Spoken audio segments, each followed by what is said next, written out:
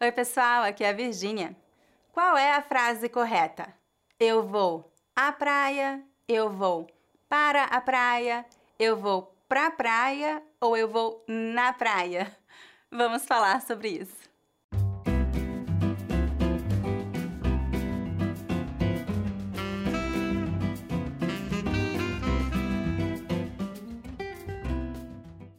Antes de começar a lição de hoje, lembre-se de dar um like neste vídeo e inscreva-se no meu canal para não perder os próximos vídeos.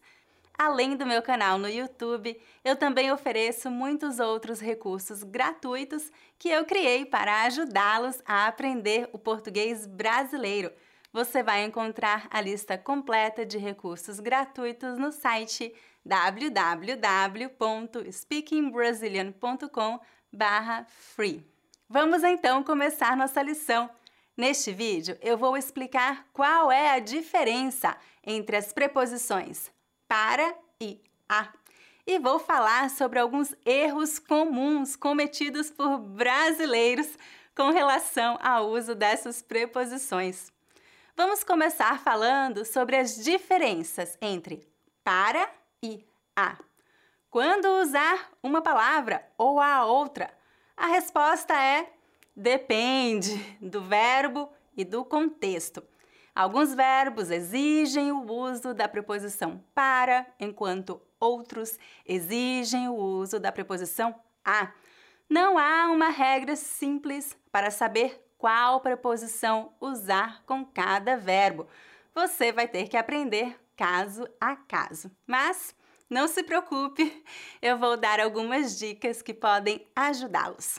Os verbos que indicam um movimento de um lugar a outro ou de um lugar para outro podem ser usados tanto com a preposição a quanto com a preposição para. Vamos ver alguns exemplos com os verbos viajar, ir e voltar. Eu viajo ao Brasil todos os anos. Eu viajo para o Brasil todos os anos. Ela vai ao trabalho cedo. Ela vai para o trabalho cedo. Ele voltou à faculdade. Ele voltou para a faculdade. De acordo com a norma culta, a preposição a deve ser usada para indicar pouca permanência e a preposição para deve ser usada para indicar longa permanência. Por exemplo, se eu disser que eu vou ao Brasil, quer dizer que eu vou passar pouco tempo no Brasil. Se eu disser que eu vou para o Brasil, quer dizer que vou passar muito tempo no Brasil. No entanto, essa regra não é observada em linguagem coloquial e as duas preposições são usadas indiscriminadamente. Honestamente, poucas pessoas sabem que essa regra existe, então não se preocupe com isso. Agora vamos falar sobre as diferenças entre para, pra e pro. Quando usar essas palavras? Pra é uma redução da preposição para ou da preposição com o artigo feminino. Para a igual pra. Pro é uma redução da preposição com o artigo masculino. Para o igual pro. Em linguagem falada, a forma reduzida é muito mais comum. Por exemplo, meu irmão foi para a Inglaterra. Meu irmão foi para a Inglaterra. Você vai para o Rio de Janeiro? Você vai para o Rio de Janeiro? As duas formas estão corretas. Em linguagem formal e escrita, recomendo o uso da forma não reduzida. Em linguagem falada e coloquial, recomendo o uso da forma reduzida. Agora, vamos falar sobre as diferenças entre a e ao. Quando usar essas palavrinhas?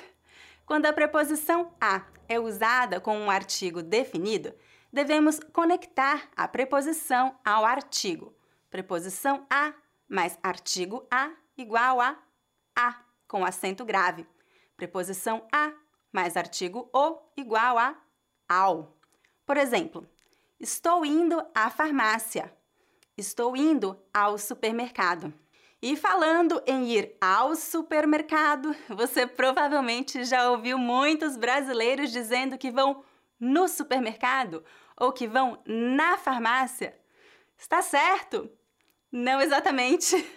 Vamos agora falar sobre os erros mais comuns que brasileiros cometem com relação a preposições que indicam movimento.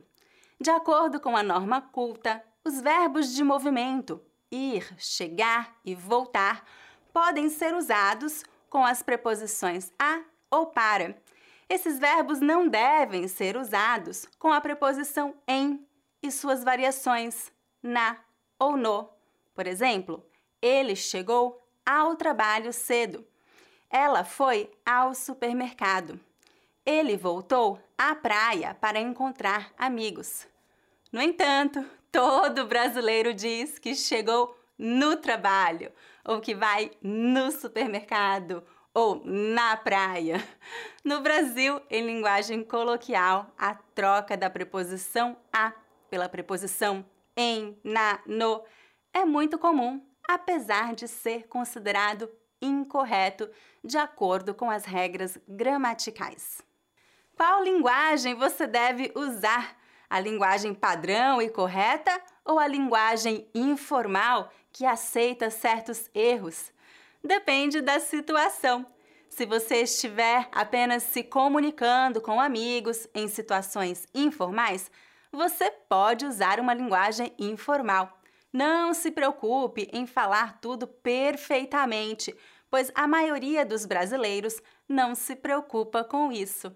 No entanto, em uma situação mais formal ou se você for fazer um teste de português, é importante usar a linguagem padrão. É isso, gente! Agora é hora do dever de casa. Escreva um comentário abaixo usando as preposições a ou para. Se você quiser apoiar meu canal e ter acesso à transcrição deste vídeo e de muitos outros vídeos disponíveis neste canal, junte-se ao Speaking Brazilian YouTube Club. Você pode experimentar este programa por uma semana sem nenhum custo. Para saber mais, visite o site www.speakingbrazilian.com. Se você gosta do meu conteúdo, lembre-se de dar um like neste vídeo e de se inscrever em meu canal. Todas as semanas eu publico um novo vídeo com dicas de gramática, vocabulário e pronúncia do português brasileiro. Até a próxima! Tchau, tchau!